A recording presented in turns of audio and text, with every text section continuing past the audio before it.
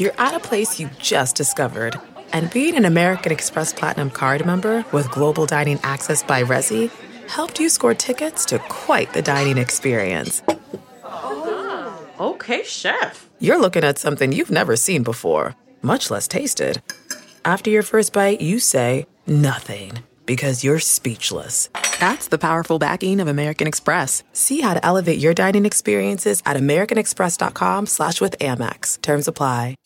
Say hello to a new era of mental health care. Cerebral is here to help you achieve your mental wellness goals with professional therapy and medication management support 100% online. You'll experience the all-new Cerebral Way, an innovative approach to mental wellness designed around you. You'll get a personalized treatment plan from a therapist, prescriber, or both in a safe and judgment-free space. Your Cerebral therapist or prescriber will outline a customized plan with clear milestones along the way, so you can get to feeling your best. With Cerebral, you're not alone in your mental health journey. We're here to empower you to live a fulfilling life. So take that first step towards a brighter future and sign up today at Cerebral.com/podcast and use code WONDERY to get 15% off your first month. Offer only valid on monthly plans. Other exclusions may apply. Offer ends July 31st, 2024. See site for details. Welcome to the Nerdist Podcast number 748. This episode also brought to you by the Fun Comfortable Tour. Oh. Well, I guess brought to you by because it's my podcast and my tour, but yeah, I'm performing in Los Angeles on Saturday night. I like the idea that you put like money in your one hand and handed it to the other hand and went, that's a sponsorship. I know. Well, I'm terrified because I'm legitimately insecure about performing in Los Angeles because it's such a difficult city to sell tickets in. And I don't know how the shows are doing because I haven't asked. I literally could show up to the Regent Ballroom downtown on Saturday night and perform to 2 completely empty shows. Oh, I've done something very similar to that downtown. I know, and Lydia's inviting a bunch of her friends. I'm like, what if they show up and no one's there? Oh, you got to explain to her now. She's got to stop coming to stand-up completely. I banned my girlfriend from stand-up for a full year while I was working on stuff. Oh, you I was like, oh no, when these work, you can come. Yeah, but until then, no. I'm just going to the store for an hour. I'll be back. What do you got on the Nerdist Community Corkboard? I got a really cool one. It's this guy Aaron, who's a listener, sent in a message that his friend Kyle is a ball cancer survivor. Oh wow! And he took that horrible lemon and turned it into lemonade. He does a YouTube series called Check 15. It's all about different ways you can check yourself for ball cancer. All right. It's a mixture of how to check yourself to make sure that you don't have anything going bad downstairs, but also in an educational and fun manner. Like that's kind of that's full on Nerdist stuff. Right I'm there. a little disturbed that you keep saying ball cancer. Yeah, because it's ball cancer. The rest of it's serious. It's both hilarious and upsetting. It's maybe the funniest disease. It's sadlarious the way that you say ball cancer instead of testicular cancer. I mean, butt cancer is worse. Yeah, no, don't. Come on, Kyle. Why? Katie, what do you got on the corkboard? I just want to remind people to check out our other shows on the network. The Todd Glass Show has been great lately. We also have the Nerdist Writers Panel, Bizarre States, Today We Learn. We have so many shows. And just go to nerdist.com, click on podcasts, and they're all there. Excellent. Thank you, Katie Levine. I got to say, people have been asking a lot. I feel like we need to do a hostful with you guys. Katie, I know you don't like talking about yourself, but people want to know more about Katie Levine. She's so upset. You know how long it took to get her to this point to just want to talk on the mic during corkboard? Every time I hand her a mic, I'm like, it feels like a small miracle. But the audience demands it. And we are You're like puppets Ron for their Swanson. entertainment. Like you want no one to know any information about you except what your dog looks like. What if it turns out that she's worked for the CIA the whole time? I would believe that 100%. Absolutely 100%. I for sure believe that You guys, right I now. have to go right now. And Scout is actually some robotic technology, which is why it's always in power down mode. Scout is an acronym for something. She's just recording everything that's happening. Oh no! But yeah, I think we should sit down and maybe do a hostful with you guys, just so people get to know you a little bit more, because they hear you all the time. They hear you howling in the background. Yeah. And if you ever want to hear that howling closer to the microphone, you should listen to This Is Rad, which is my podcast that I do with Matthew Burnside. Kyle Clark is rad on Twitter, and KT_money on Twitter as well. It's fun to call her that in real life. This episode is Jonathan Kite, who is so fucking funny. He was so great. We had the Two Broke Girls episode. He is a silly man. Like He is just he's one of those people like Andy Samberg, like Will Ferrell, where you just look at him and you start giggling because he's just funny. Well, maybe this is one of those podcasts funny. that people see the name and they go, "I'm not 100." Oh, that guy. Yeah. But then he's such a riff machine Yeah. That he's a guy that you cannot outriff him. Lot of giggles on this one. So if you have this is signed up, Jonathan good Kite. call. Two Broke Girls returns early 2016. You can also see his stand-up and find out dates by following him on Twitter at JBKite, Kite. Here's episode number 748 with Jonathan Kite. Katie, fly the kite. Oh, I know. I hate myself.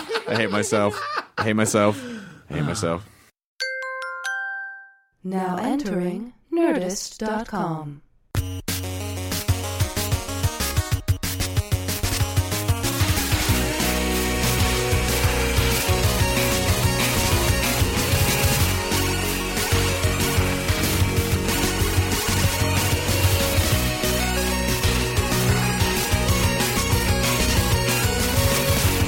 If Cow was an Avenger, which Avenger would Cow be? That's so funny when you do. If you ever go to like any of the Marvel movie premieres or something, and you do the press line, it's always, "What superpower would you?" And I still don't have a good answer.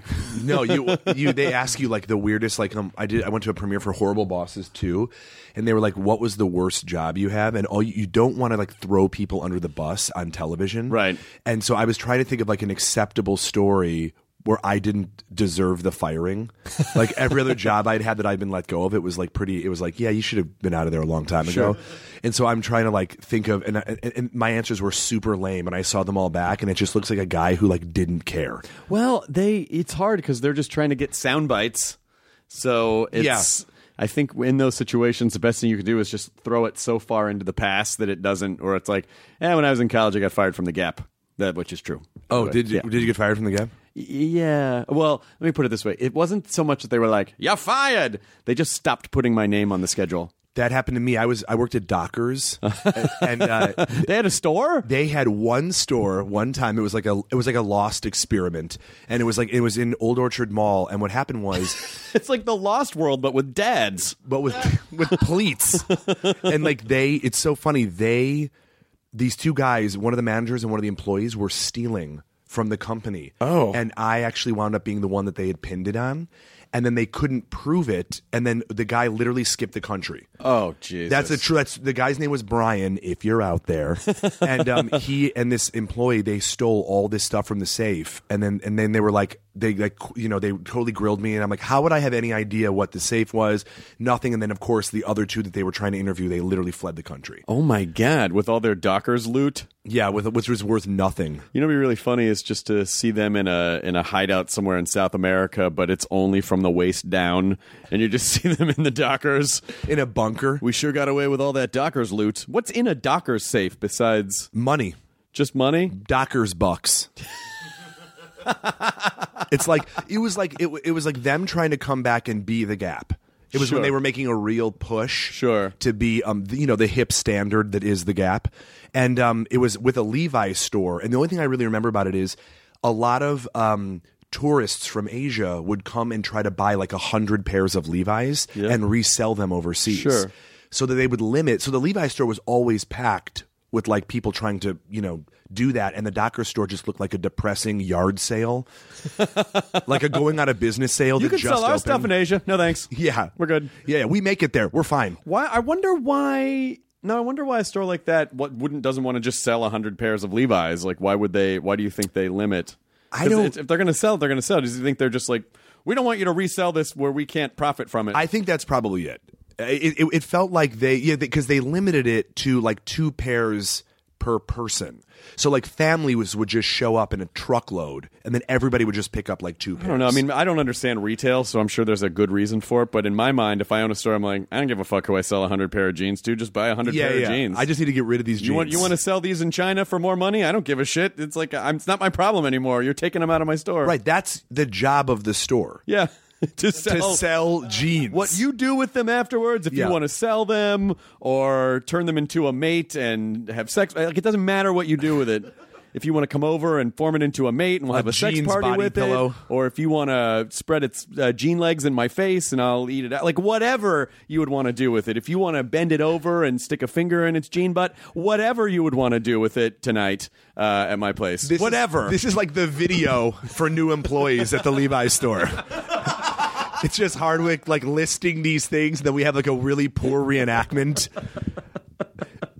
That would be, I feel like it'd be really fun to go through and make joke versions of store of new policy. employee, new hire videos. Well, I tried to apply for a job at Abercrombie and Fitch at the same mall, and you had to be super pretty. And this is a podcast, so people can't tell, but I didn't fit the mold, so I looked like a narc. Like I was in the room, like in the third or second interview, because my buddies worked there, and it was like the cast of the CW's Arrow, right?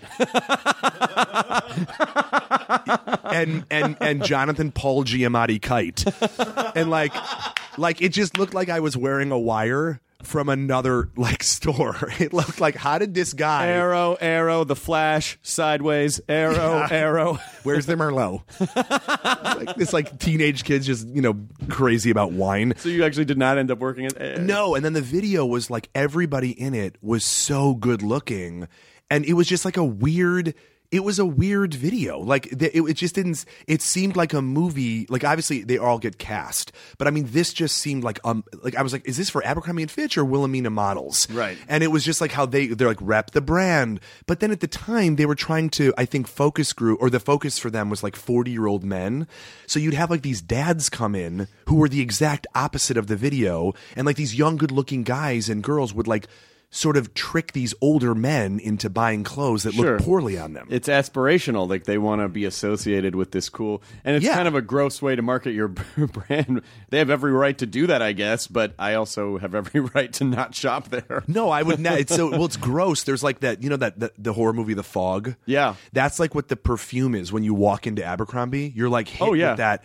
Like that's like, it's like a gross smell that doesn't leave your nose. It's some type of mind control drug. It's real. They spray all the clothes with it, or at least they did. It's being pumped in through the system. And I think they've replaced the blood of the employees with that cologne so that they just exude it, because they've all died inside. Oh my God. They're basically just walking corpses. They are mannequins that I wouldn't say came to life. Right. But they're just like, it's like Mannequin the movie The Store. Right. It's just like they're just in the movie The Store. They're just animated mannequin. It's almost like a Twilight Zone episode where an old person goes in to get a new body, and it's just all these kind of soulless, it's kind of automaton type creatures. But I honestly, and the bummer part is, for the longest time, Abercrombie and Fitch made the only boxers that didn't irritate my sensitive bits, like because I like the boxer briefs. Yeah. And thank God, I'm not saying this because they've sponsored episodes, but when MeUndies started sponsoring the podcast, I was so happy because it meant I didn't have to buy Abercrombie and Fitch underwear anymore. Because I honestly felt like it felt like such a Sith move to be buying Abercrombie and Fitch. Yeah, like, and then having this secret the hatred. Emperor really sucks, but his socks are so comfortable. Yeah, the dark side socks are the best. How did you figure that out, that those fit you well? Just years ago, I made because I used to wear just regular boxer shorts. And then decided at one point a long time ago, like maybe I need a little more support in my day, and so happened to be in the cologne cloud of Abercrombie and Fitch and saw the boxer brief and thought, oh, that's a nice. They're not briefs, which to me are ridiculous looking underwear. Yeah. They're children's underwear. Yes, it feels weird. They're garanimals. They're garanimals. Yeah. And so I liked the little trunk on the boxer brief, so I bought a pair, and they were really comfortable, and they were kind to my area. And then it was just like, well, and I tried. I would go to like Nordstrom and try a bunch of other brands, and there was always like, these aren't comfortable, or they're rubbing, or it's not, and it was like I was a slave to the soft weave of the Abercrombie and Fitch, but the MeUndies brand is actually like a million times better. So I've been freed. But I understand that about being like a loyalist. Like it's like you really choose your side, like your civil war with your underwear, because it's something that you don't want to have to think about that. Like I only wear Calvin Kleins because one time I was like at a Marshalls and they were on sale. To the 50s and you met your yeah, mom. I have a purple and I was like, no, it's Jonathan. Like, why? How do you even know what my underwear says? And so that's maybe, but he has on the briefs. He has the briefs on. Yeah, he had the purple briefs. And I was like, oh, these are super cheap, so I'll buy them. And then they were perfect. And so like I don't, so that I don't have to worry about, because I was overseas and they didn't have they had like the off brands like Cloven Clean. And I remember I bought, I was like, oh my God, I ran out of underwear on a trip, and it was like one of those things where it was super hot out, and you were just like, you're not going through that, this isn't college. Oh, these are made of cow hooves. Yeah. Oh shit. Yeah, but only the front part that touches your ween. Yeah, it touches the ween. It really hold the inside of a cow. It's right. It's the other that holds your sack. And it is one of the small. I mean, I do think in most sectors, men have it easier in a lot of ways, but the one thing that's difficult to convey is how important underwear choice is, because it really has to cradle these external things that are just always out in the open and need to be taken care of. Yes, in special. It's in like special it's ways. like you have it's like a papoose. Yes, you just have this baby hanging like a off dick you. Bjorn. Yeah, you get it. It's a. I don't know if I do, but my name of my dick is Sacagawea. But the problem is that it really can ruin one bad pair of underwear or if your underwear gets wet, if you're swimming, it can completely ruin your day. Well, that's what it was. The Cleven Clunes or whatever. When I bought them, I was like, oh, these will be fine. They look acceptable, and they were the most infuriating thing. It's just the elastic was weird on one of the legs, and it just looked, they were kind of falling apart. The moment I bought them and put them on was the moment they began to die. Yeah. And so it didn't ruin the trip, but it was one of these things where I was like, man, don't ever try it. And they were expensive too. They were it was when the euro was crushing the dollar. Yep. And so I could only afford 2 pairs. And they both wound up just being garbage bags. Side note: I named my balls Lewis and Clark. I wish I had said that earlier. But it's nice to. You were on the At Midnight show a while back, and it was really fun. That was dude. It was awesome. Thank you so much for having me. Of course. And then you were also friends with an old friend of mine, Stephen P. Benequist. Oh my God! When he found out that I was going to be on, he was like, "Please tell Mr. Hardwick hello." Benequisto. Benequisto, yeah, see. It was Italian name, and then they dropped to sound American. To American, yes, because we won. What did we win? Steve was a dear old comedy friend of mine from years ago. He was one of the first. He was one of the first friends that I had in the open mic scene when I started, doing stand-up in the late 90s. We ran an improv team together, and so that's how we kind of got to know. We competed in the IO West cage match. Oh, nice. And so he and I and some of our good friends, we just went for a long time, so we became super close because we would have to perform and compete every week. Mm-hmm. So that really is like a band of brothers. It kind of, really secures that friendship. So yeah, I've known him a long time. He's such a great guy. So you must be. Are you going back soon? Yeah, work? in a week. Oh, you're going back in a week. Yeah. It's like school. It totally is. Whenever I always Instagram first day of school because everyone's back. We haven't seen each other. We were comparing Trapper Keepers, and it's weird because you've been off all summer, and there's that moment in the movie Armageddon when they know that they have a day off in between. They're gonna have to go in space, and they just go to each corner of the earth. Yeah. The moment we wrap, we're gone. We disperse, like rats or roaches when the lights go on. So we really haven't seen each other probably in 4 months. Oh wow. So it's a really cool hey, how are you? And that first week back is impossible to get the work done. I saw Beth at the Terminator Genesis premiere. I see her around from time to time. Yeah. Because her boyfriend was in it. Yeah, he was. Yeah. I didn't see. How was the movie? It was fun. It's really fun. It's, I don't think it got a ton of critic love, but I sort of feel like neither did Waterworld. And let me just say, I love Waterworld. That's one of those movies where even people even millennials are like, oh, Waterworld. And they're like, you haven't even seen it. Yeah. It kind of got that, every handful of years a movie comes along like Ishtar. I was just going to say it's my generation's Ishtar. And I've heard other people go, Ishtar's not that bad. But I think, I think part of the negative press that it gets is that these films were born out of a time where it was old media, and if something did not meet expectations. It was like the definition of bombing was a lot different back then. Yeah, of course. Well, also they cost so much because the entire set was on water, right? And then which I mean, come on, if you're not James Cameron, you can't do that. And they also it got blown away in a hurricane or something, so they had to rebuild in the middle of shooting. And so, it cost double, or something like that it would have cost anyway. So I feel like if it had only cost the original outrageous money, would still people have thought it bombed? I just, I appreciate Kevin Costner's this kind of MO of, all right, Dances with Wolves. I'm just going to keep making these epic movies, but then it just is break it up a little bit. Every movie doesn't have to be doesn't have to be Waterworld and The Every movie Postman. doesn't have to top the last one minute-wise. Right. That's how you know you're doing better. Yeah, it's longer. More time, more money. More screen time. I got a better reel out of Fuck this. it, let's tear the set down and build it again. We got to spend more money. Waterworld 2. It's like still wet. What, from the first one? Yeah. It's like Planet of the Apes. Yes. The only reason they have 70 of those movies is because they had all those costumes. They got to do something. I can't believe they didn't make a whole Waterworld television series and where it's just them at a beach. Yeah. It became Baywatch or something. What a watery world we live in. Save that guy.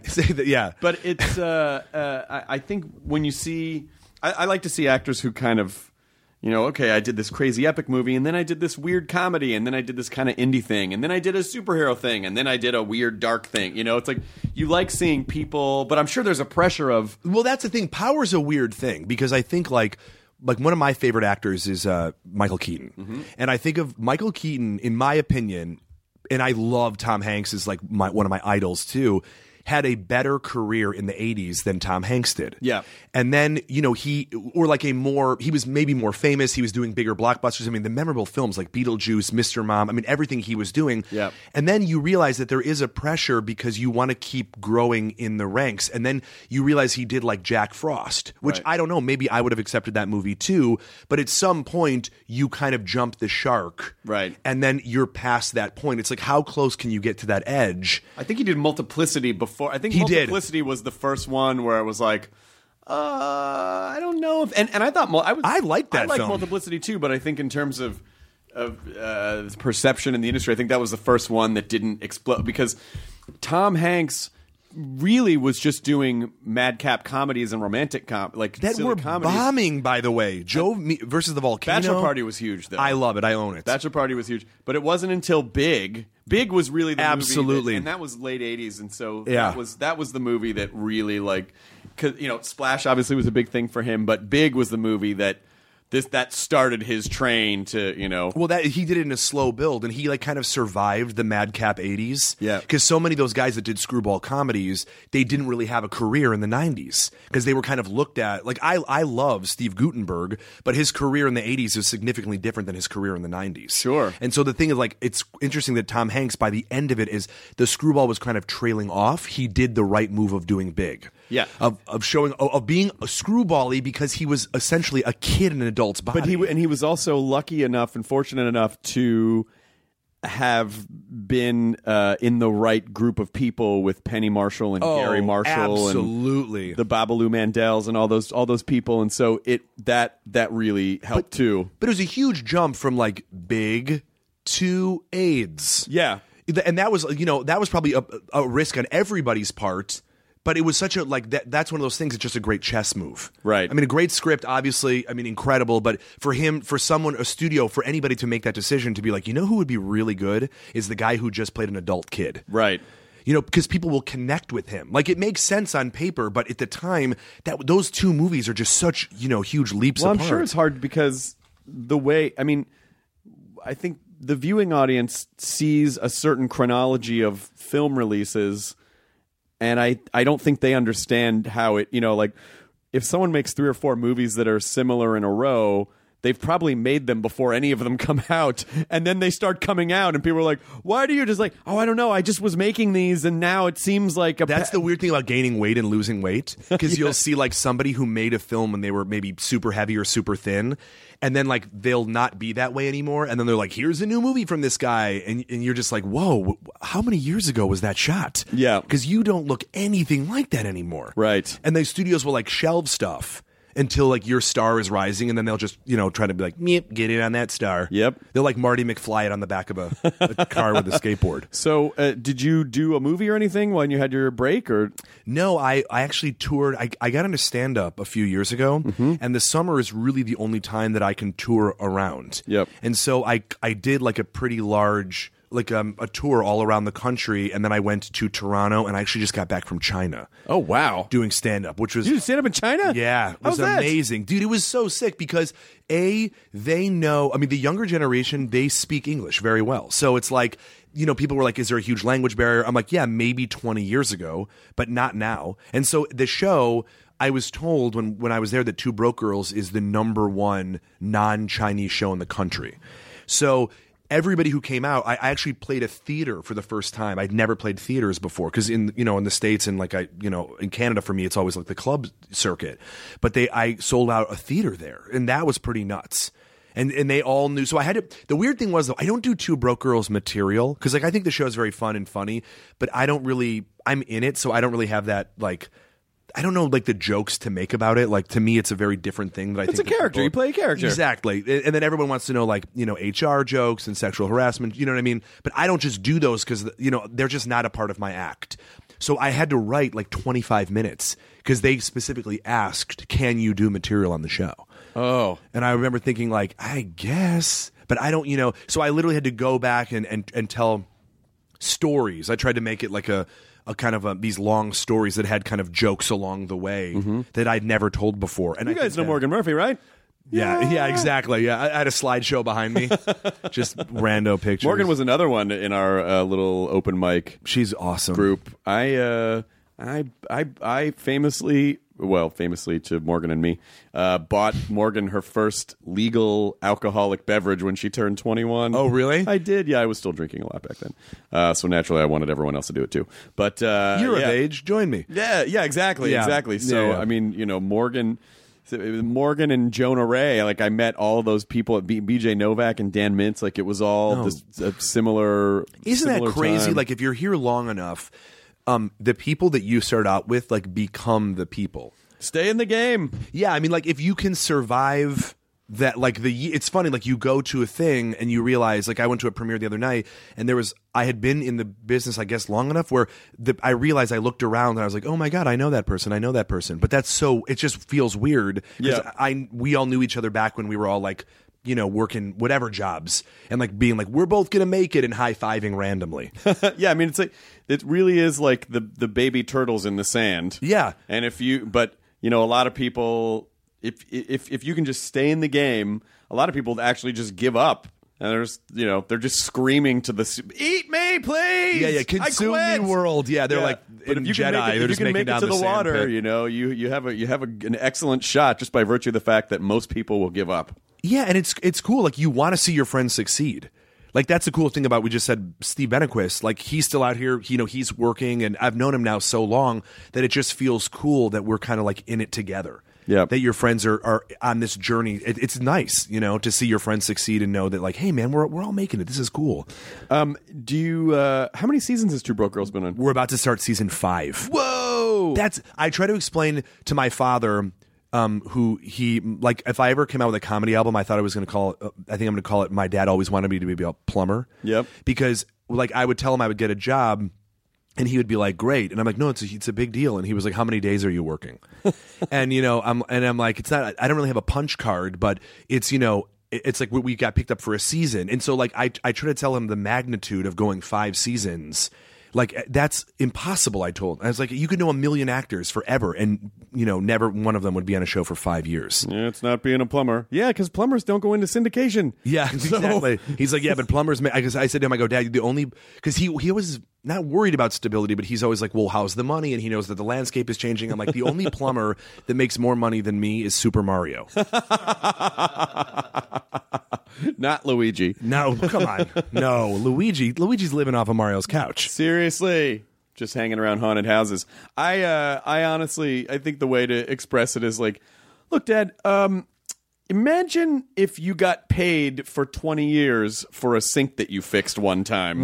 Yeah, exactly. It's like you unclog a drain and then you just get checks for that drain every week. And I think that because that doesn't happen in any other like almost any other profession, Right. you know, outside the arts. And so I think that's a weird concept for people to understand. I mean, my parents are very supportive and wonderful, but it's, you know, I take a step back and I'm, you know, season 5 just seems like insane to me. I mean, I'm so thankful, but it's like you never think, like when you do a show, you hope, you're like, oh man, I hope the pilot gets picked up. Yeah. Man, I hope we get picked up for a full season. And then when we got like season 2, it was like, you know, it was like we're all jumping up and down, like freeze frame credit sequence. Like we couldn't, you know, It really takes that long. I mean, even like Big Bang Theory it took many seasons, and then at a certain point it just tips and it's like, okay, well now this is one of the biggest shows in the world. Like but it takes that long. Yeah, well, especially today with all of the competition that's out there, you know, I think when people had less options, you kind of knew what was going to go and what wasn't, you know?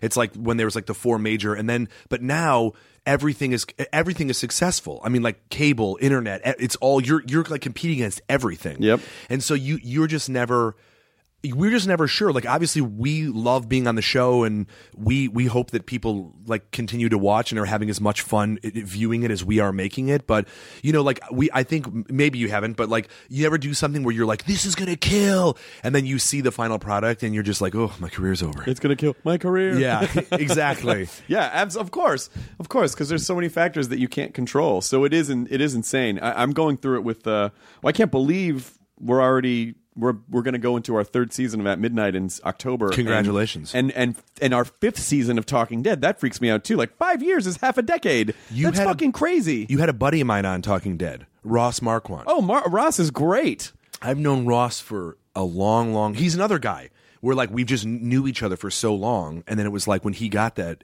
I couldn't have been happier for him. And he's doing a great job on the show, and instantly, you know, it was fun I think it's fun for people to see the comedy dimension in people, you know, because people who weren't familiar with him before, and they see him on Walking Dead, and then find out like, oh, he's this great impressionist, and he does this really great. He does the best Harrison Ford.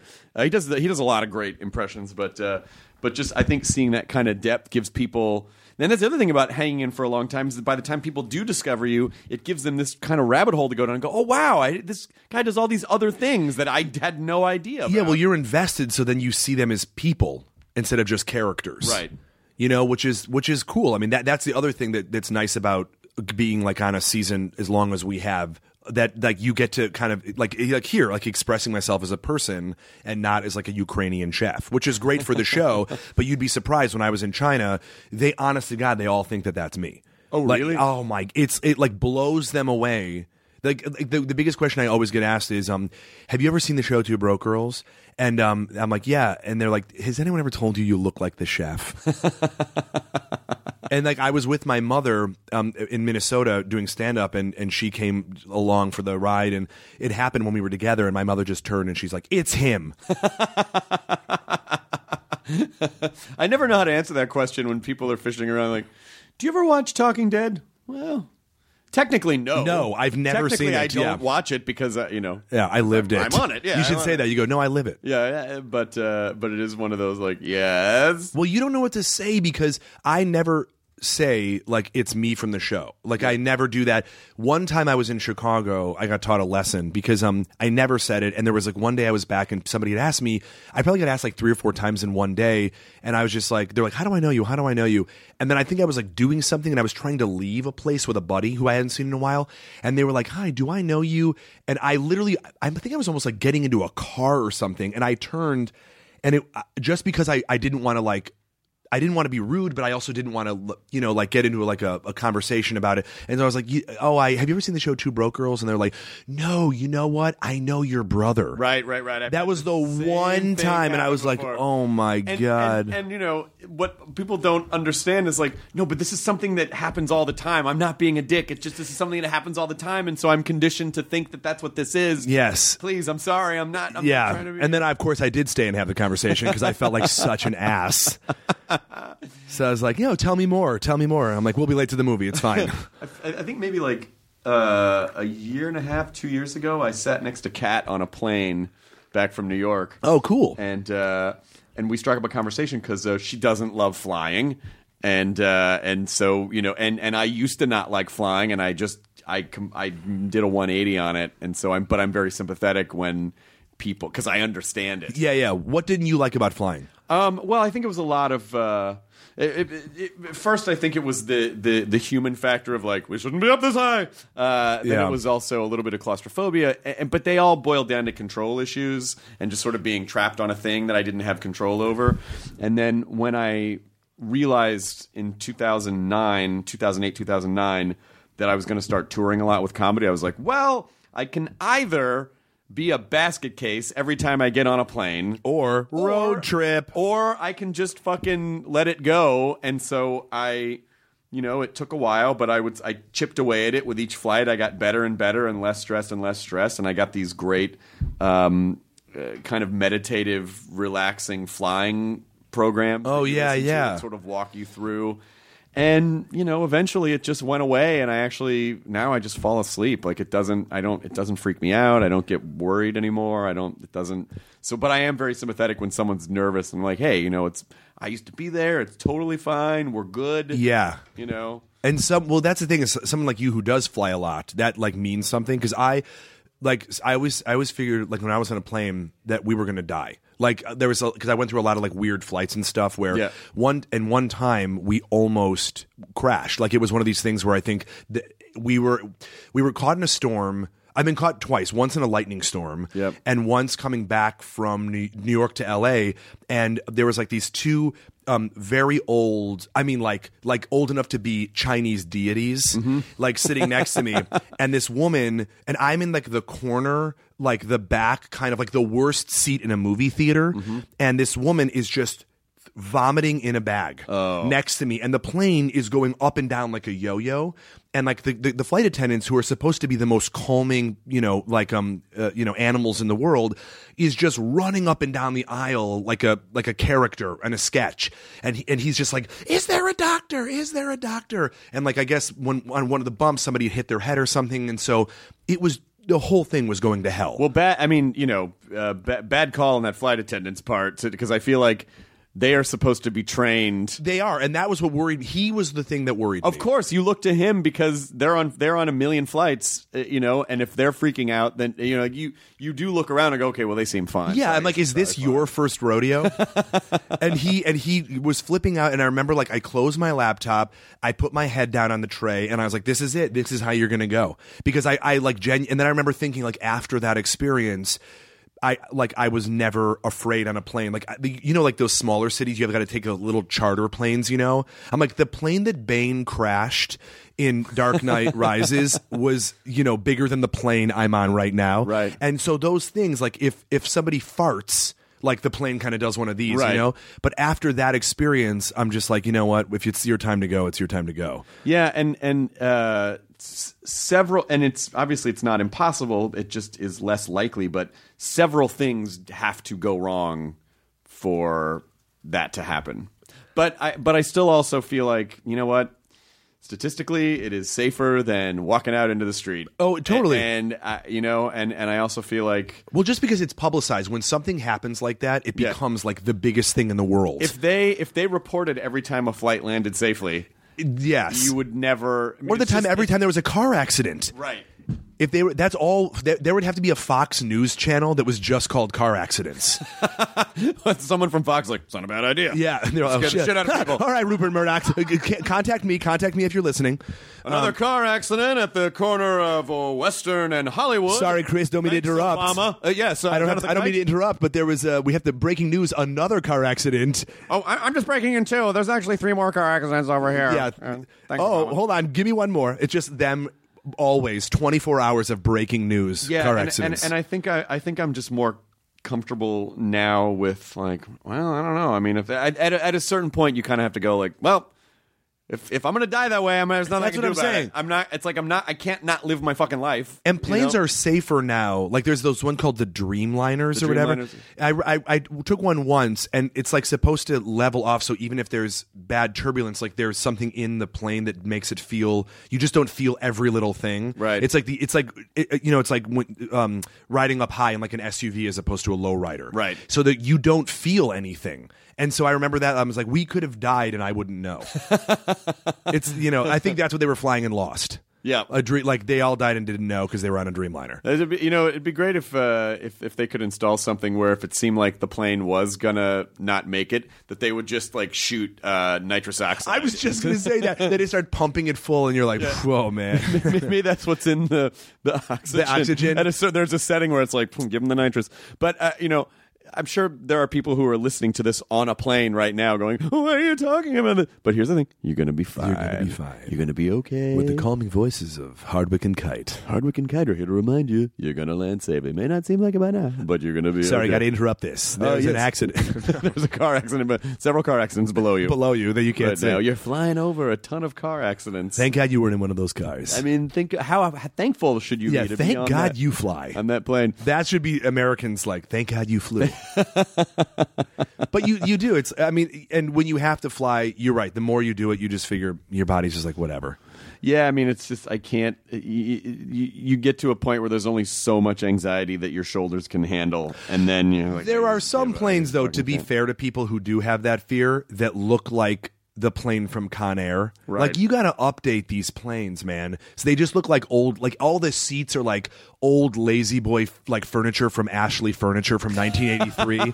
And you like this. I understand that they can change the mechanical parts that make the plane fly, but when I get on a plane and I see like old ashtrays fused shut with like cigarette burn still on them, I'm like, come on. Could you just fucking replace this? You're telling me that there's carpet in front of me? Like, you remember when they used to put like carpet on everything? Yes. I was just like, this doesn't make, like, this seems like a disaster movie that goes down. I've been very much enjoying American Airlines lately. Virgin America's great. Delta, Delta's good. Delta's good. Delta has good headrests. But, I got to say, like, every time I fly United, I'm like, nope. I was just going to say, I'm the only person I know who has a positive experience on United. You do? I do, and I don't know what it is. Like, fly with me, and we'll have a positive experience. They have a lot of leg room, which I'm not, like, super tall. I'm not NBA height, but, like on some of those planes, like, there's just no leg room for me. So my brain just kind of was like, oh, yeah, we're going to use United because it feels bigger.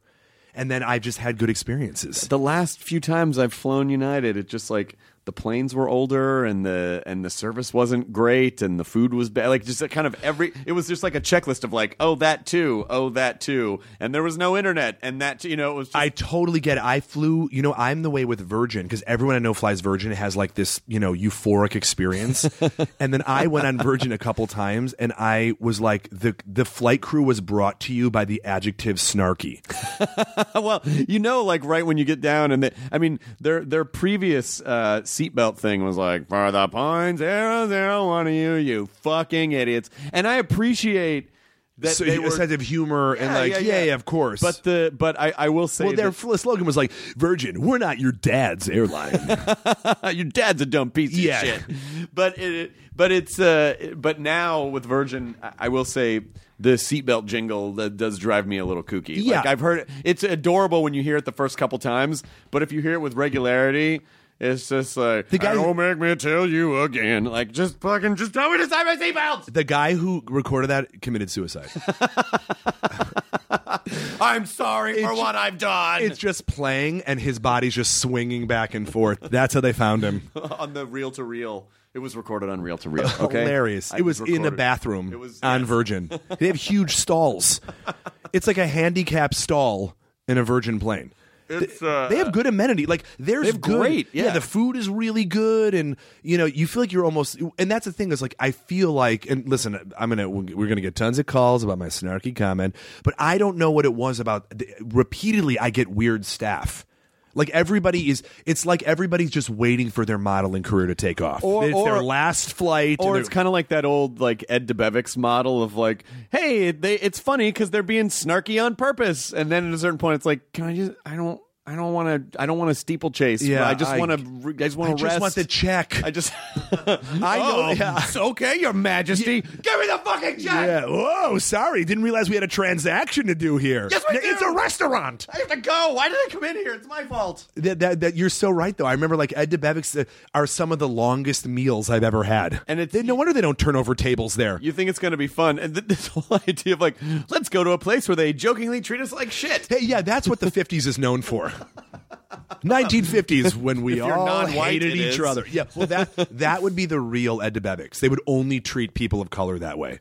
That would be terrible. That would be terrible. That would be the worst.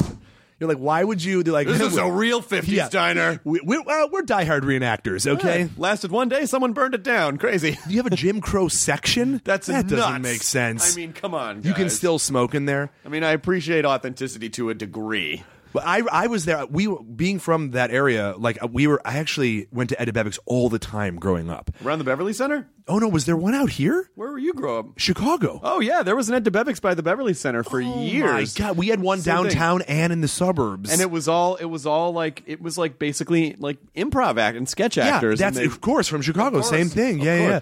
Which in theory is fun, but the pitch is dynamite. We're gonna get these. It's like, have you been to Michelli's? Oh, of course. Yeah, where it's like it's gonna be these great singers. Which, by the way, I love great Italian food and I love great singers. Mm-hmm. The only thing that I think is a little bit like intrusive is if you're ever on a date there and someone is like singing like "Bring Them Home" from Les Mis, like at the table. Where, with the mic turned to Spinal Tap 11. You just know not to go there on a first date if you want to converse. Or you do go there on a date where you don't want to have to talk a lot because it gives you, we can talk about the waiters. We don't have to talk about ourselves. Michelli's #1 choice for blind dates. But it's like, you're right, that you that is going to be, like, that is a third person on that date. That's like a you, me, and Dupree date. Right. And so you have to prepare for that because a buddy of mine works there, and we go all the time, and I have my birthday there many years in a row, and I feel like that's a cool setting. But I see all these people on dates, and like it always just looks like the date isn't going well. Oh, you want we on a date together? Yeah. Me and the boys, we fuck your date on the pasta sink. No, it's your date is a family style. Wait, what? Oh, stop! What are you? That's not the pepper that I'm crushing on. Yeah, it's not. Come on, Luigi. You want some cum on your salad? No, Luigi, please. This is why you can't hold down a job. No, he said no. Stop unzipping. Oh. Hey, Luigi, it's a Mario. Will you stop embarrassing the family? He owns the restaurant too. The restaurant, yeah. He Mario owns every job. That Luigi is like... He's trying to help him. He's an assistant manager, Luigi. Even Wario has a better position at the job than Luigi. Oh, you're telling me Toad is the manager? At a certain point... I can't bump you up. At a certain point, just going to be like, Bowser, I can't deal with Luigi anymore. We had that conversation ago. Please, just let him know. The other... What's the shy guy? The shy guy who hates confrontation from Mario 2 has to fire Luigi. Hates it. But I think that's like those theme things. It's funny, I didn't know that Ed DeBevick's was out here. Yeah, it closed years ago. But when I was in high school and college, it was out here. Yeah, it's a weird. It is. It's such like a great. It's like obviously they had what's it called, Hollywood. What was the Hollywood Planet? Thank you, Planet Hollywood. It's like a great idea, like Arnold Schwarzenegger. Who else was it? Sly. And then Bruce Willis. We're like gonna make this. There's gonna be like a theme there. Yeah, off the Hard Rock. Let's make the Hard Rock, but for movies. Exactly. And then you get in there, and you're kind of just like, oh, so this is like a Schwarzenberger. Right. You're like, well, I don't know what it's called. I just made it. But it's like, you know what I mean? Like, that's like the most, then there was nothing. Like, the Inception, like, that's almost a sketch, like pitching themed restaurants that never go anywhere. I think it was the Schwarzenegger with Juice Willis. Oh, that was the breakfast sandwich. Yeah, but it'll make you die hard. Or the Schwarzenegg rolls. You always puke those up, and they're like, they'll be back. Remember when I said that you would shit me out last? I lied. Pasta la vista, baby. Pasta la vista! Oh! We're literally writing a menu. Go there. That probably is a real thing. That's a real thing. The worst, hackiest thing you can think of is actually probably a real thing somewhere. Rocky Road. That's the only thing Sly could come up with. Oh, I got ice cream. Okay, Sly, give us a second, buddy. Oh, he just No, I think it's Cradle the Matzo Balls. Oh, nice. Nice. Hi. Hi, how are you? Yeah. Yeah. That's okay. Oh, yeah. We're recording the previous podcast before. Okay. So welcome to being on this one. Come on in. It's a crossover podcast. Yes, Diablo Cody is going to be recording next. Oh, that's awesome. Diablo Cody's representative who also, didn't knock. Yeah, and also, by the way, who didn't, and again, he's going to come after me. We're like sitting here in front of Mike's talking, and everyone has gear on. And he's just like, what are you guys doing in here? Yeah. Nothing. Building a pillow fort. Yeah. Don't be confused. These microphones are actually pillows. Yeah, don't be confused. We are delusional. Yeah. And no one listens to this. We're like just talking to each other. These wires aren't hooked up to anything. This couldn't look more like a podcast set than in my life. This looks like a Smithsonian exhibit for what podcasts look like. And I love how even was like, oh, we're actually doing the podcast. Didn't dissuade him at all from like, oh, well, I'm here. Yeah, we're doing a podcast. Okay. Great, because I have a bunch of Chinese food. That was like Diablo Cody's rider. Was like just pounds of Genghis Cohen. Did you see how many bags that guy had with him? That was a lot of food. If he had a shopping cart, you might think he was a crazy cat lady. But no cats, just a lot of food. Yeah, well, maybe they were in the food. We don't know. We don't know. We're not 100% sure. I've always wondered what people order. Like, that's the first thing I thought of. I was like, that's where my stomach goes. I'm like, what's in those bags? You want to know. I don't care who this guy is. Right. Or the fact that he clearly doesn't understand what a podcast looks like. Well, that doesn't concern me at all. I want to know what he's eating.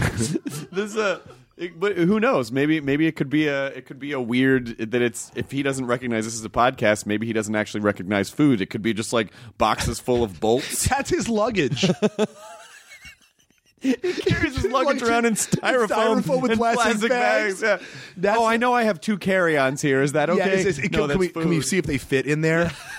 Just what's in there? Fresh underwear. People have the weirdest though. You travel, like the weirdest thing that I always realize is some people are just like their idea of space is insane to me. Where like now they have to have a box that says if you don't fit in this box, you need to have your eyes checked. Right. Because I've seen guys who look like they're going to have Mount Everest climbing bags. Like I just flew back from Seattle, and this guy probably went mountain climbing. He tried to carry on like something that you would climb Everest with, right? Like a full body Snuggie backpack. And probably didn't understand. No, I'm like he couldn't even. I'm like if you're having trouble getting it down the aisle, you do realize as you go to the back of the plane, the upper head bin space gets smaller. Yeah, I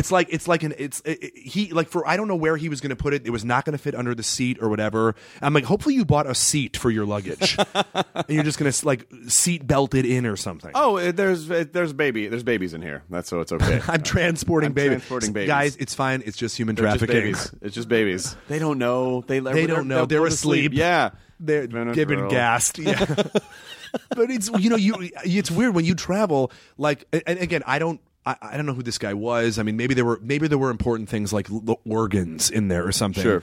But it's like you travel with people organs. Pipe organs. Yeah. It was just a bagpipe that was meant to look like a backpack because he was embarrassed of playing it. But if you're traveling in Scotland, you can't go out with. You're gonna have to check the bagpipes. Had you been to Scotland? Yes. You've been there for Fringe or I've seen Fringe. I haven't performed in Fringe. I've been to Scotland twice. I just got back. There really is, and I was in Edinburgh, which is like the most touristy area. Like everything was plaid. Everything. But you couldn't go. I feel like everyone's ringtones were bagpipes. Oh, sorry, that's yours or me? We both have this? Yeah, we both have bagpipes. The thing that's fascinating to me about Edinburgh is that it's how stratified the city is to represent the social classes, that the poor people really did live on the bottom and the rich people would literally dump their buckets of shit out onto the poor people. You are so right. It's like it's a castle in the clouds. Yeah. And it's like and it spirals down. It's like have you been to Prague? I've not been to Prague. Like the castle from the 1300s, they built it from like historical, so as it gets newer, you can almost see like a time lapse of the thing getting newer. But the rich are in the middle and then at the top, and everybody just kind of like trickles down. Yeah. It's like the 1%er and then everybody else. It's a physical representation of where you their stand place in life. right, in the pyramid. Yeah. It's weird. And because, obviously, I mean, even in the hills, like there are, like we sort of do that today, but it's not more obvious than it is in Edinburgh. Right. Yeah, I've seen that too. And speaking of, well, to go back to earlier, snazzy airlines, Lufthansa. Yeah. Are you kidding? The only problem I have with Lufthansa, and they are legends, by the way. I had this German guy I don't know if it was just him. He was telling me that if I wanted to upgrade, it was going to be $2,000 or something, and I thought I could use my points. And he, in the most polite but like kind of like, I'm going to use the word snarky way, he was like giving me the number as if it was like, so if you have like $2,000 cash, we'll be happy to upgrade you. Like, and I was like, oh, wait a minute, I can't use my points. And he was like, no. You stupid child. Yeah, and if you know anything about anything, you would know that. Like, this is this one, Gunther, this man probably also think that the podcast room is not a podcast room. It was that he guy. He probably think it's an eatery of some type. He's like, Gunther, well, let me call over my manager, Gunther, to find out. Gunther, this American wondering if he can use points. 1 second, I'm busy over here with the Diablo Cody podcast. Oh, are you guys running a podcast over here? I thought it was a sale on microphones. I thought it was just a really shitty garage sale. You only have 3 microphones and a laptop? Clearly American. It was just like, I was like, no. And the guy was like, so if you just have like $2,500, no, it was $2,500. But he said, he was like, let me check. And the guy knew the whole time. He knew I couldn't do points because I fly United enough. It's a Star Alliance partner.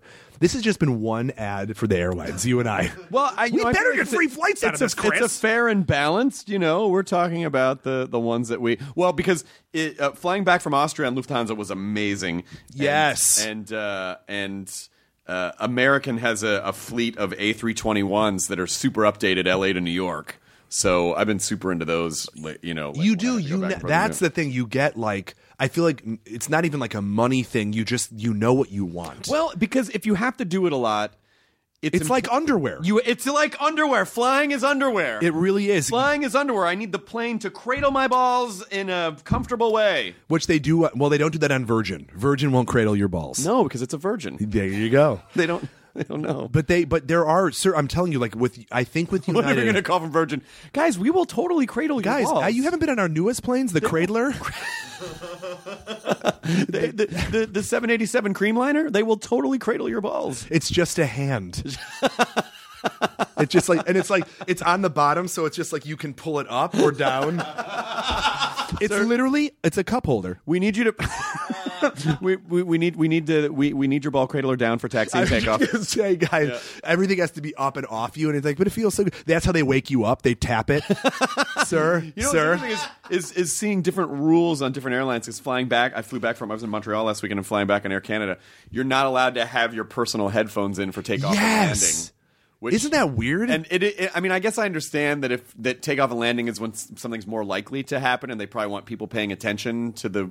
But why does only Air Canada have that? I mean, it's like you don't. I don't. Maybe it's all of Canadian Airlines. I don't know. I've only flown Air Canada, so I don't know. But they brag that they are the #1 airline in North America for the past umpteenth year. Oh, really? Yeah. That every time that I've flown Air Canada, I feel like they let you know how great people think they are. There's a lot of ways to judge #1, though. Yeah, it's like a J.D. Powers and Associate Award. It's like everyone gets some award. It's like if someone makes like a horror movie about rats, and then whenever it opens, they're like the #1 rat horror movie in America. No, this summer. This summer.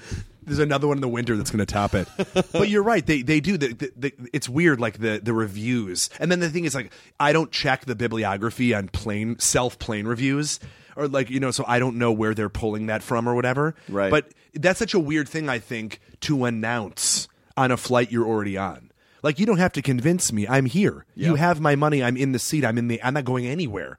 And then they're saying it like, tell your friends. Right. But if I had a bad experience, I'm like, we almost died, but they said they were the number one.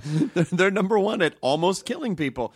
But I always feel bad for flight attendants when they have to when they have to do the credit card pitch, because you can hear in their voice like, because it used to be cash. The subtext is. No, I mean like with the credit card deals. Like sign up for this credit card, Yeah. and you'll get points.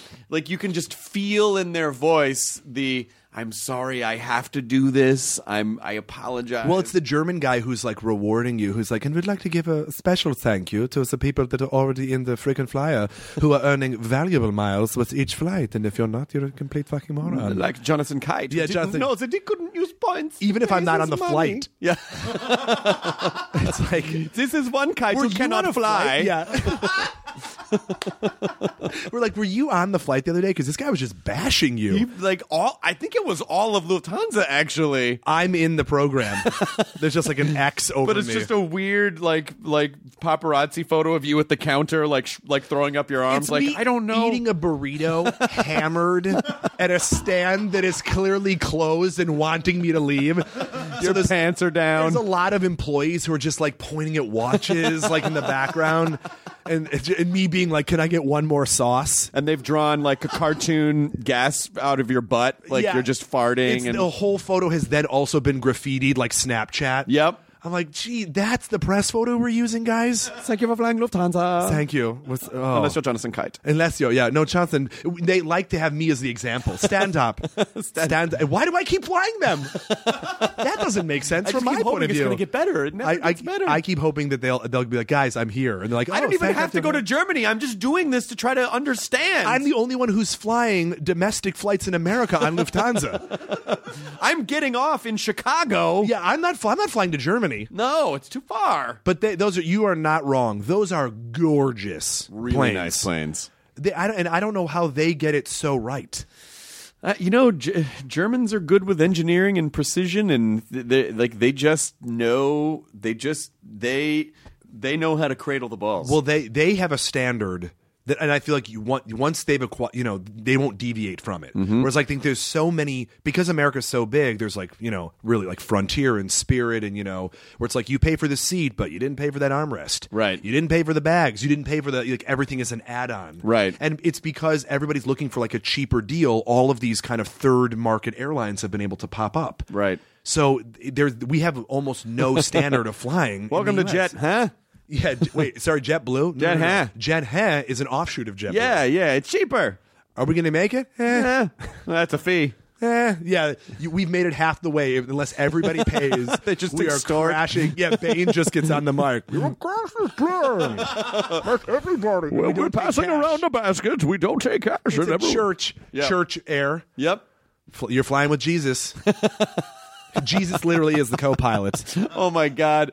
Some church should get an airline. They would make a killing.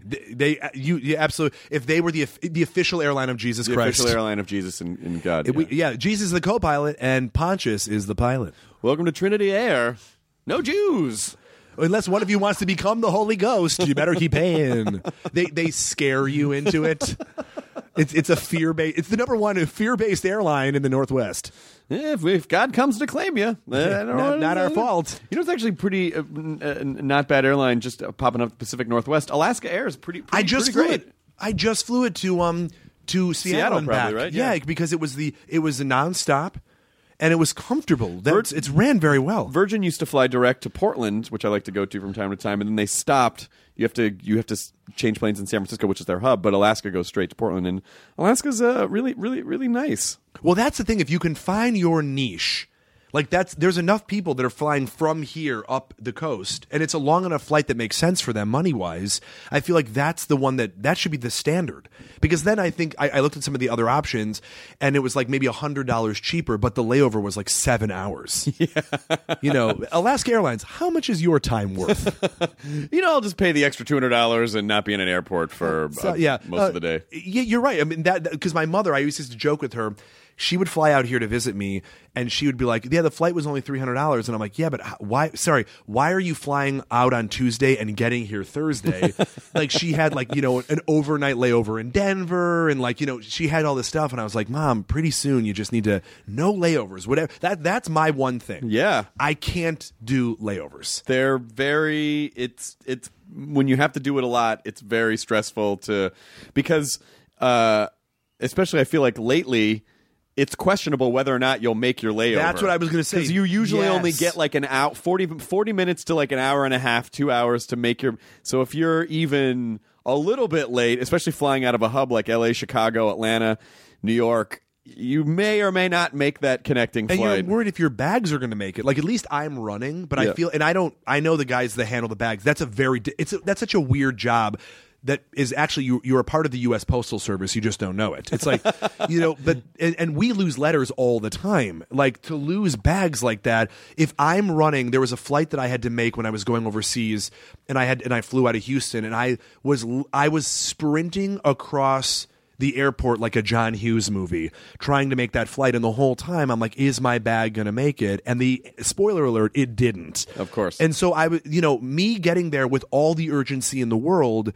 It's like the amount of time to get all those bags on the conveyor belt and like to have them moved to the planes, like it just makes it so tough. Well, I will not check a bag if there's any possible way that I can help it, because it just adds time when you get to the airport and they almost made me check my bag. I have a bag that's the perfect size. It is.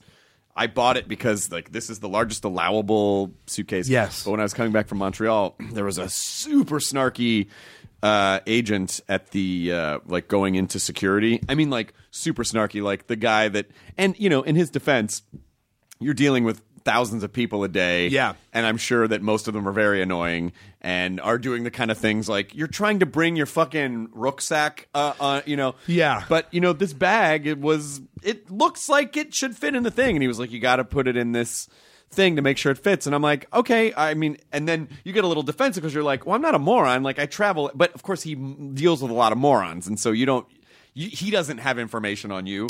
But I start sliding it into the little thing, and I dropped it so it kind of went in head first. And without even missing a beat, he goes, "That's not how it fits in." And I go, "I dropped it. It's not. Yeah. And then he this story's not over. This story's not over. And then he started snarking at the other guy who was laughing at me because I was like, "I know. I'm trying to get it in there." And he turned out to be an awful. Well, you know how, because it usually goes is when I was going. When I just got back from China, when we were taking off, like I remember we were at the gate and somehow this woman had gotten through this bag to that point in the security. When I say that this bag, it was like the size of this table. And like this, they were like, you have to see if it can fit in there. And clearly it didn't. But the woman like went, you know what, A+ for commitment on her part. Because she went over there as if it was going to fit in there.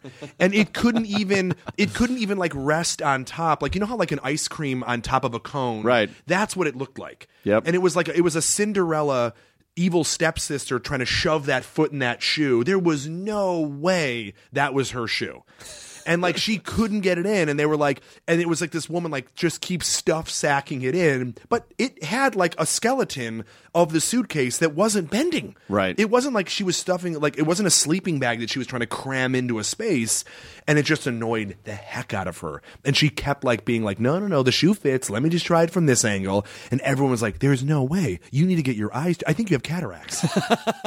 You don't understand how space works. Yeah, she had no idea. I'll never forget. It was like a purplish pink bag that just, it was, and I feel like you have to do that though. You have to say, let's see if it'll fit. Sure. So that you can give them the opportunity to fail themselves instead of making the decision that they've already failed. And that was like one of the weirdest things because she wouldn't let it go. I do, I feel like the TSA people get a lot of shit, but I also feel like having to deal with the types of people that they have to deal with all day, I wouldn't be able to do it. I would snap on people so hard like within hour one, like, just shut the fuck up and put your suitcase on. Like, there's no, you're right. Everyone's got a story. I've done it too. Everyone's like, well, I know, but I'm not like everybody. Yes, we are. Or but like also, you're super protective of your personal shit. Yes. When I was flying back somewhere, they made everybody open their suitcases, and it was like people at the DMV were those TSA agents. So they actually had like a side table where they would split it up into 2 conveyor belts. Like every third one, they would just like randomly search a bag. And then they'd have to go over there like it was like, when they're like return. Well, not I don't personally know this, but when they like return things to you after you get out of prison. Yeah. Like 1 pack of gum, 1 pack of Marlboro. That's what they were doing. They were opening up people's suitcases and they were just like taking shit out.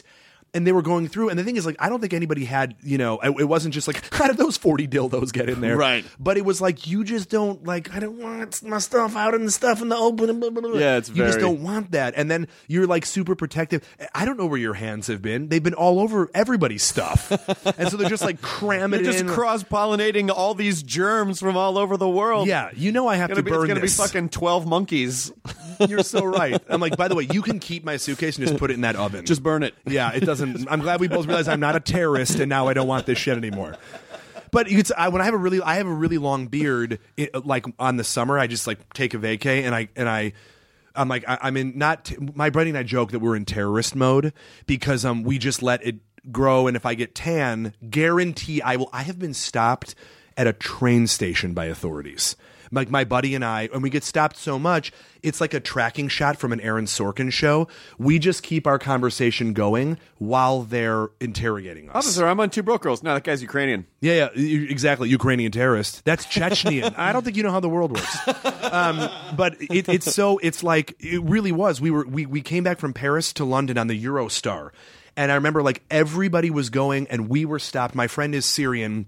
Super pale, looks Scottish. He has like a huge red, kind of like WWE or WWF 80s wrestling mustache. Yep. Just like the biggest, but and his passport is American, but like I don't know if his name I don't know if his last name like maybe it's just rings a bell or something. It's Terrorista. Yeah, hilarious. The Bomb. Why do you have a middle name? Your nickname, The Bomb, is on your name. Why is that weird? Freddie the Bomb Sarkis? Yeah, I'm a wrestler and a terrorist. What's the problem? It's just him holding up a bomb in his passport photo. They didn't even ask for your photo. You handed them a headshot?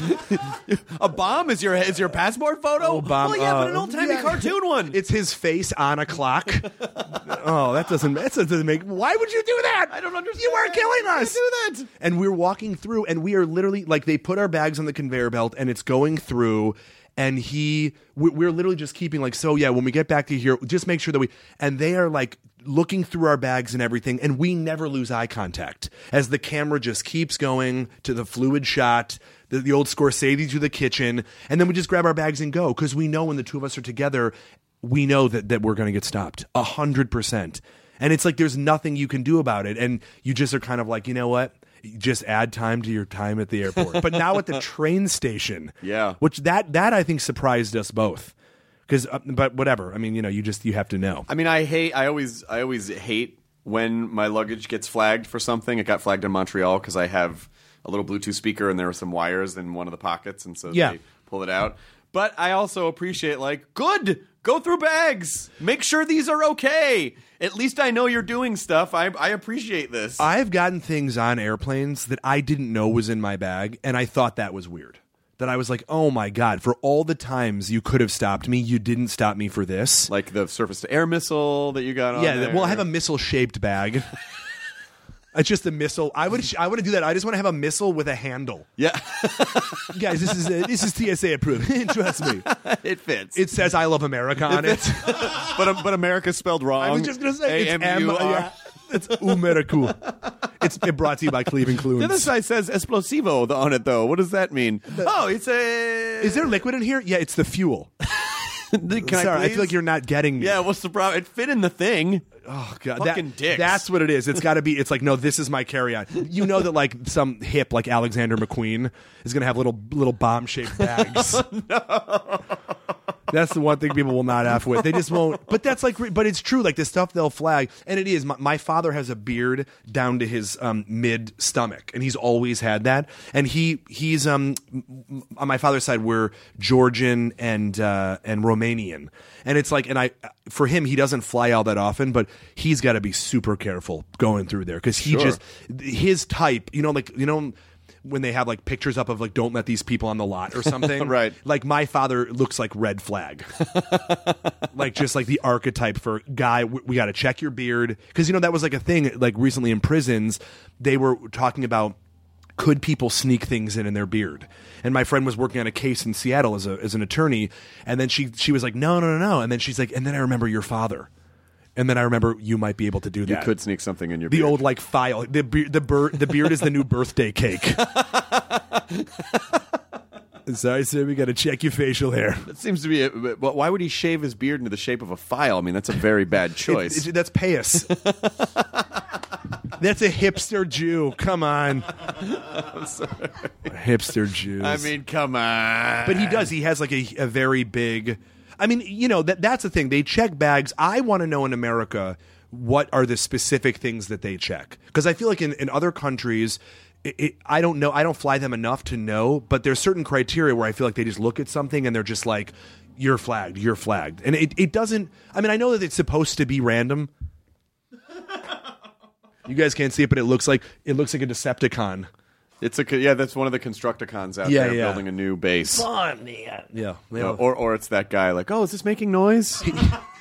He's trying to get in another way by breaking down the wall. He thinks the podcast is that bulldozer. Guys, we're in here waiting. That's a bulldozer. You're talking into the giant shovel. That's not. Is this thing on? Stop tap. This doesn't record or amplify anything. That guy's like an old man who refuses to get glasses. He's like, Dad, you need glasses. No, I'm good. He was like 29 years old, though. You'd think he would know. He's talking to a bulldozer. I wonder if when Diablo Cody does come and we start doing the podcast, we'll just be halfway through and he's like, so when are you guys going to start? Like, okay, well, this is part of the... Guys, where do I put my luggage? What is that guy doing? Bomb-shaped luggage. What is That's what's in there. He's got the food bags. Inside there is bomb-shaped luggage. This podcast brought to you by bomb-shaped luggage. Rocket fuel bomb-shaped luggage. The luggage that says, you will never fly again. Yeah, the guarantee to put you on the no-fly list forever. 100%. Well, I'm just I don't ever want to do anything that jeopardizes my TSA pre-check status, dude. Because once that goes away, you can't. It's too hard to get it back. It's hard to go, and it's hard to go back to just like waiting in line at the airport. And if I only had to do it every once in a while, it wouldn't be that big of a deal. But I travel almost every weekend. That's how it was for me over the summer, and I realized like there's things that I never disliked that I could have taken in small quantities. But yeah, when you have to do them every single weekend, you're like, how do I get this out of my life? Like the simplest thing, and that was the line was the biggest thing. Because everybody always has one guy, like when you're in LA and you see like the traffic's going, you never hope that someone is hurt, but you're like, I hope there's an accident. And it's not just people looking at a parked motorcycle on the side of the road. Or checking out a Bugatti. Yeah. Hey, Mom, that's the rap song. And so but that's the thing about the airport, there's no accident. There's not like man in a wheelchair down. You know that it's just somebody who's never flown before. Right. Who's carrying a camelback full of water. You can't bring this. It's Why just are you? Lawrence of Arabia traveling on Southwest, and everything is just a sack of water. Now you're shitting on the floor. Why? But I have to say, the TSA people have been some of the coolest people that I've met because they tend to be the ones that are like, oh, I love the tack of the show. Like they're the ones that watch G4, play video games. They recognize the symbol on my Thundercats messenger bag. Like I get more. I feel like the TSA people that have talked. There's more nerd cred in the TSA that I've seen. I don't blame TSA people ever. I think it's like the one guy who's not aware of who woke up from a coma that he got like it's Captain America.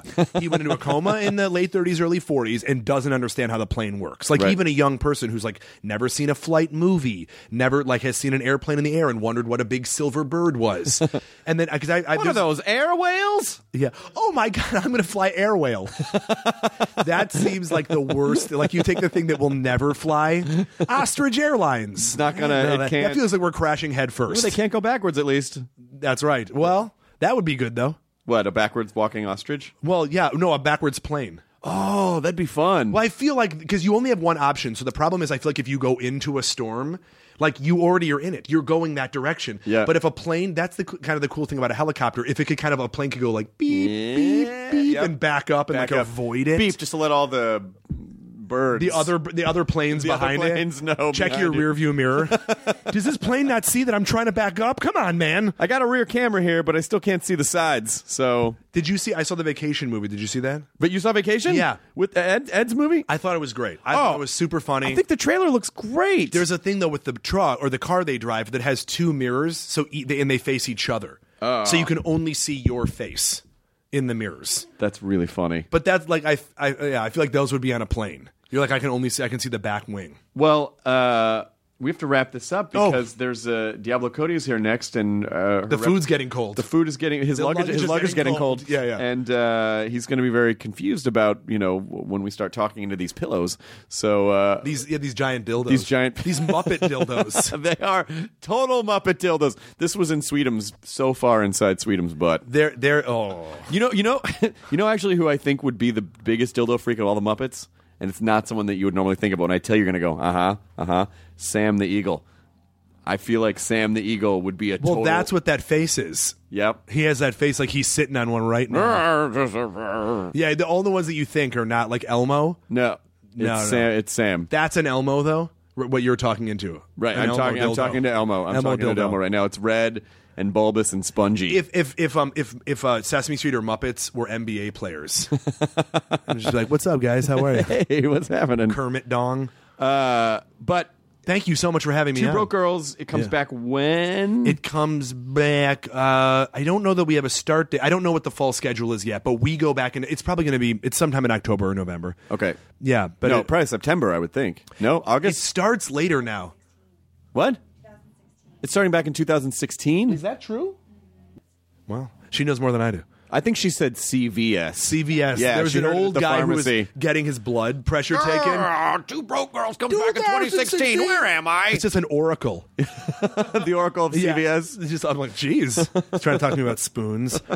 The earth will undergo a period of great darkness, and Two Broke Girls will be back in January. 2016. Is that last part? Wait, sorry. The darkness I'm not really concerned about. It's fine. When's my show? I'm not on the darkness. I am on Two Broke Girls on CBS. When is that? What's going on with that? The nothing is coming. The nothing is coming until 2016. Oh, they look like good, strong hands.